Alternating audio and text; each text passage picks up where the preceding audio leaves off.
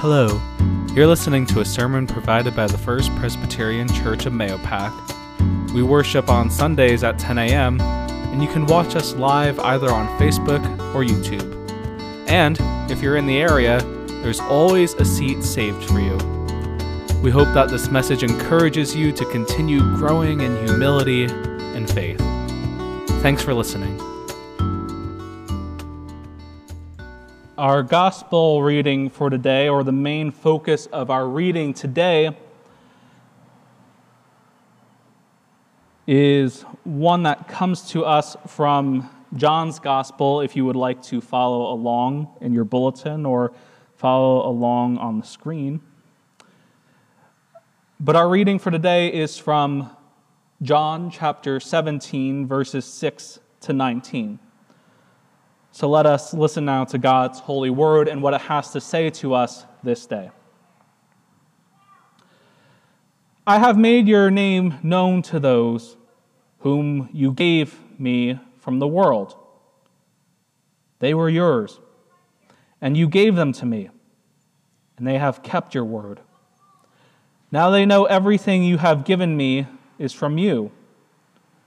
For the words that you gave me I have given to them, and they have received them, and I know in truth that I came from you. And they have believed that you sent me. I am asking on their behalf. I'm not asking on behalf of the world, but on behalf of those whom you have given to me, because they are yours. All mine are yours, and yours are mine, and I have been glorified in them. And now I am no longer in the world, but they are in the world, and I am coming to you. Holy Father, protect them in your name that you have given me, so that they may be one as we are one. While I was with them, I protected them in your name that you have given me. I guarded them, and not one of them was lost except the one destined to be lost, so that Scripture might be fulfilled.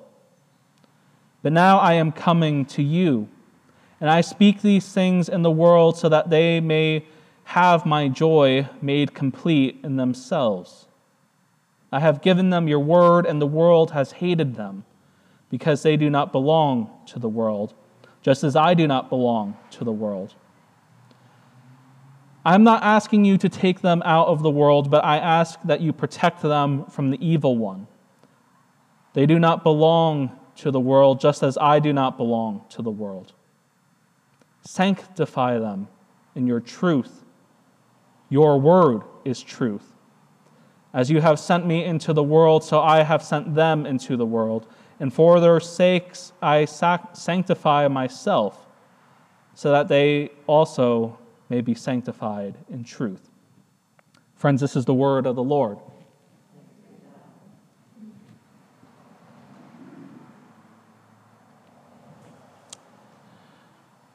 This morning we find Jesus during one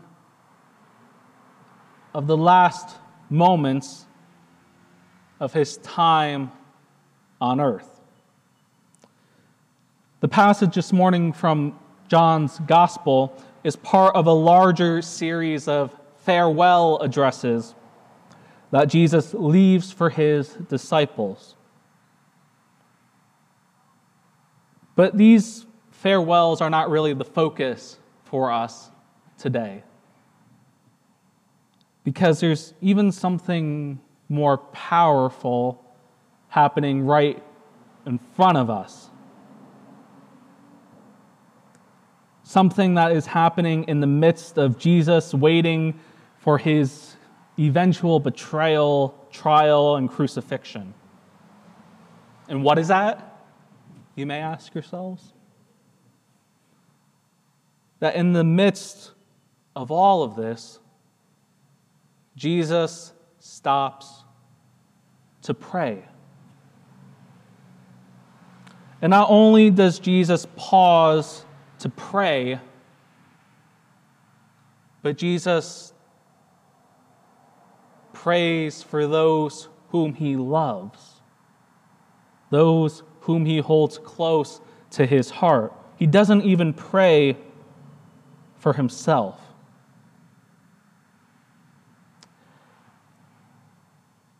Prayer is an act of love, an act of thanksgiving, an act of grieving, an act of celebrating, an act that holds together all the feelings our heart could possibly feel, even the ones we cannot name.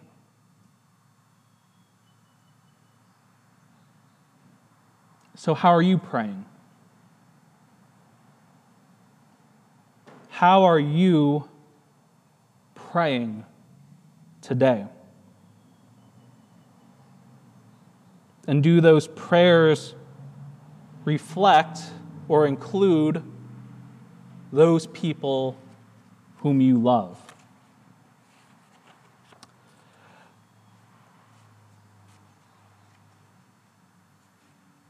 As much as I love reading scholarly works about spiritual practices, I think theologians and philosophers and church leaders have talked about prayer for so long in a way that paints it as only a spiritual exercise or discipline.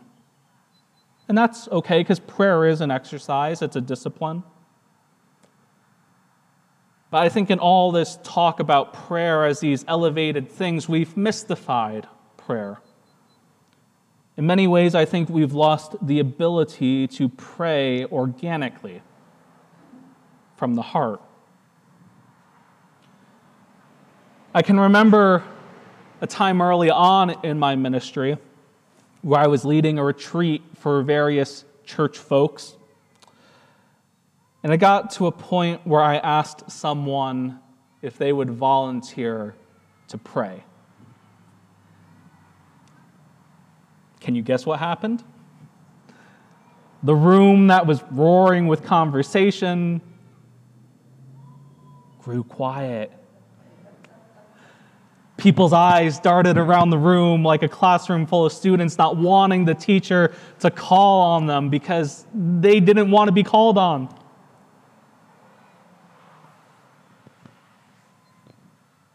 And the room remained silent until silence was broke, when one person just could not stand the silence any longer, and so they prayed. They just wanted it to be over.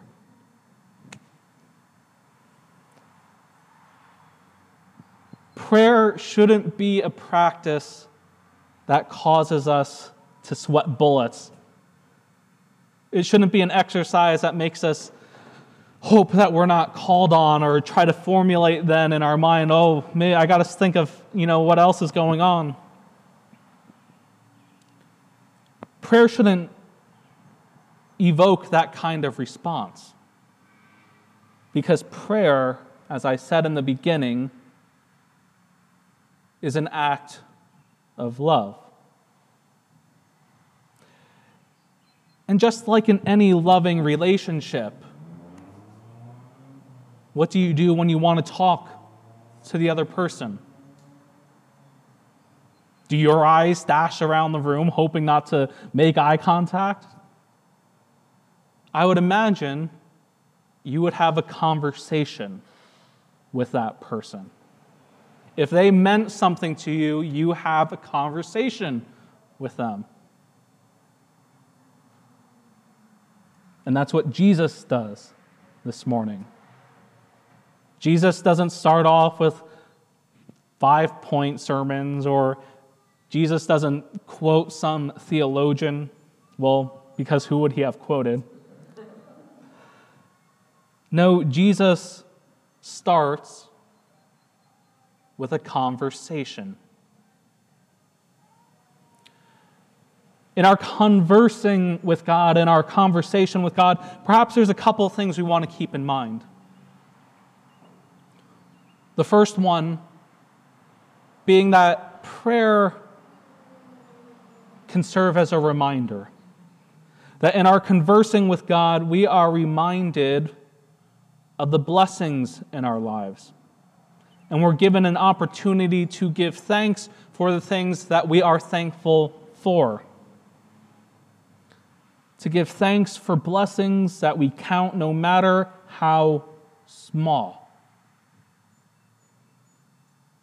Jesus does that this morning. Jesus gives thanks for the disciples. Those disciples that loved and served, but friends, they were prone to making just as many mistakes as we are. But Jesus gives thanks for them. Jesus names them as a blessing for which he is thankful. If we started viewing prayer as this conversation we have with God, don't you think there's a certain level of power or meaning in naming those blessings or parts of our lives that are important to us? I think it's why on Sunday morning, as we lift up prayers, why people continue to turn in names for us to say out loud in our prayers for the people. Because there are people in our lives who mean enough to us that when we name them, there's power to that. And that naming of blessings or people is something we can do more frequently. In our prayer lives, when we are alone and when we are with others. Secondly, I think in our viewing prayer as this conversation with God, we can view it as an act of confiding. Like any conversation we have with someone who we trust, who we love, we don't just talk about the good things in life. We don't just only talk about the joy, the celebration. We talk about the things that hurt also. We talk about the things that keep us up at night. We talk about the realities that we face on a daily occurrence. In these conversations, in this prayer, it's one of the very few moments where we can be brutally honest. Where we can be honest about our deep-seated concerns, where we can be honest about our worries, our fears, our doubts. And it's a place where we can ask for help.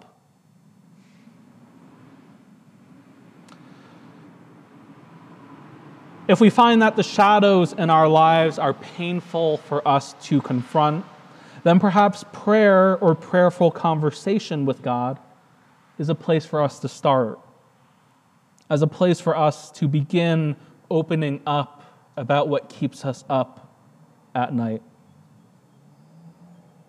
Jesus, though being fully God and fully human, had these fears as well. Because Jesus, too, in his prayer, offers up to God what worries him.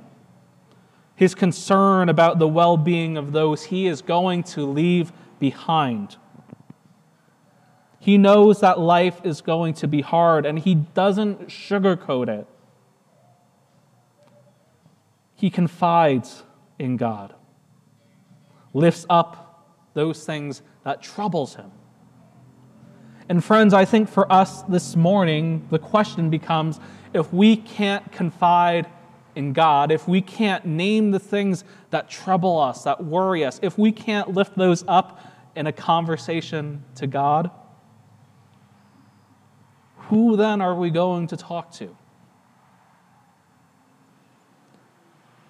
Prayer is a time for us to be truthful, to tell the truth. And it's a place for us to begin confronting what troubles us. This time we spend with God in prayer might just shine the light you were looking for. Or it might spark an idea to a solution that you were hoping to find.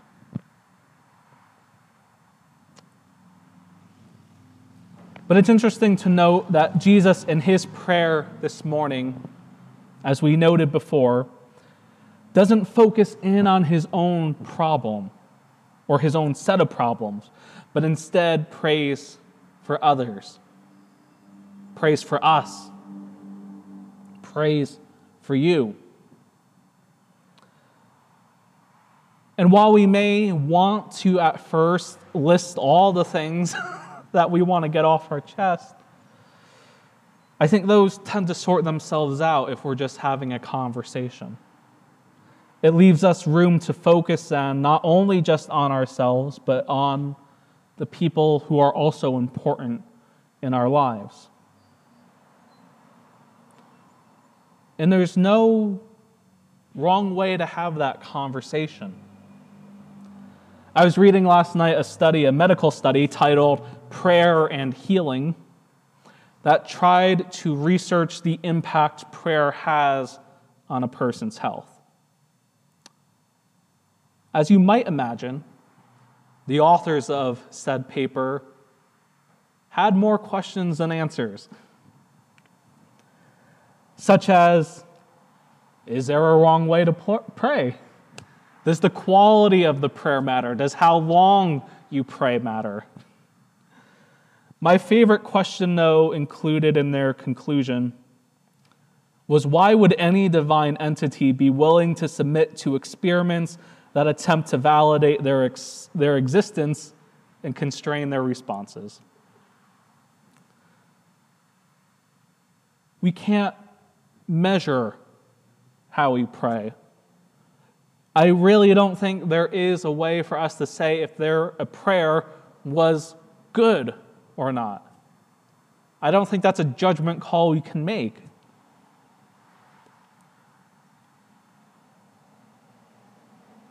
What we can say, though, is whether or not we even had a conversation with God in the first place. We shouldn't avoid talking to God because we think we're doing it incorrectly.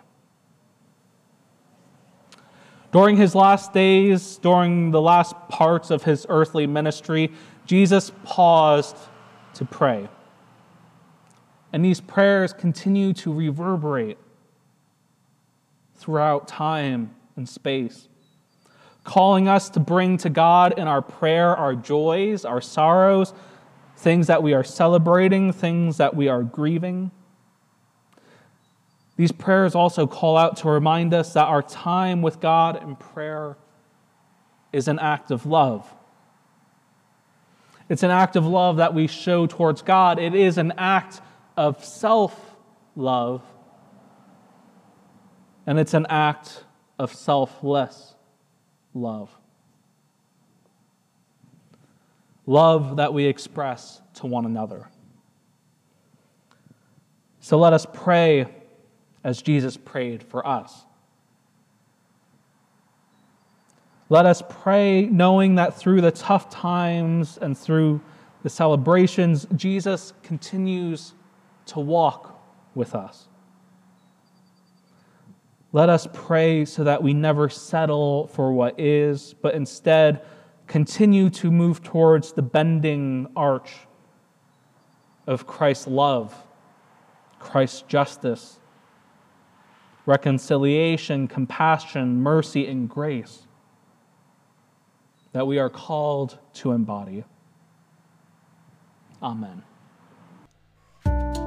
Thanks again for listening, and we will hold you in prayer as we head into a new week. If you'd like to learn more about our church and ministry, or if you'd like to learn how you can support us, you can visit our website at mayopacchurch.org. Until next week, God bless.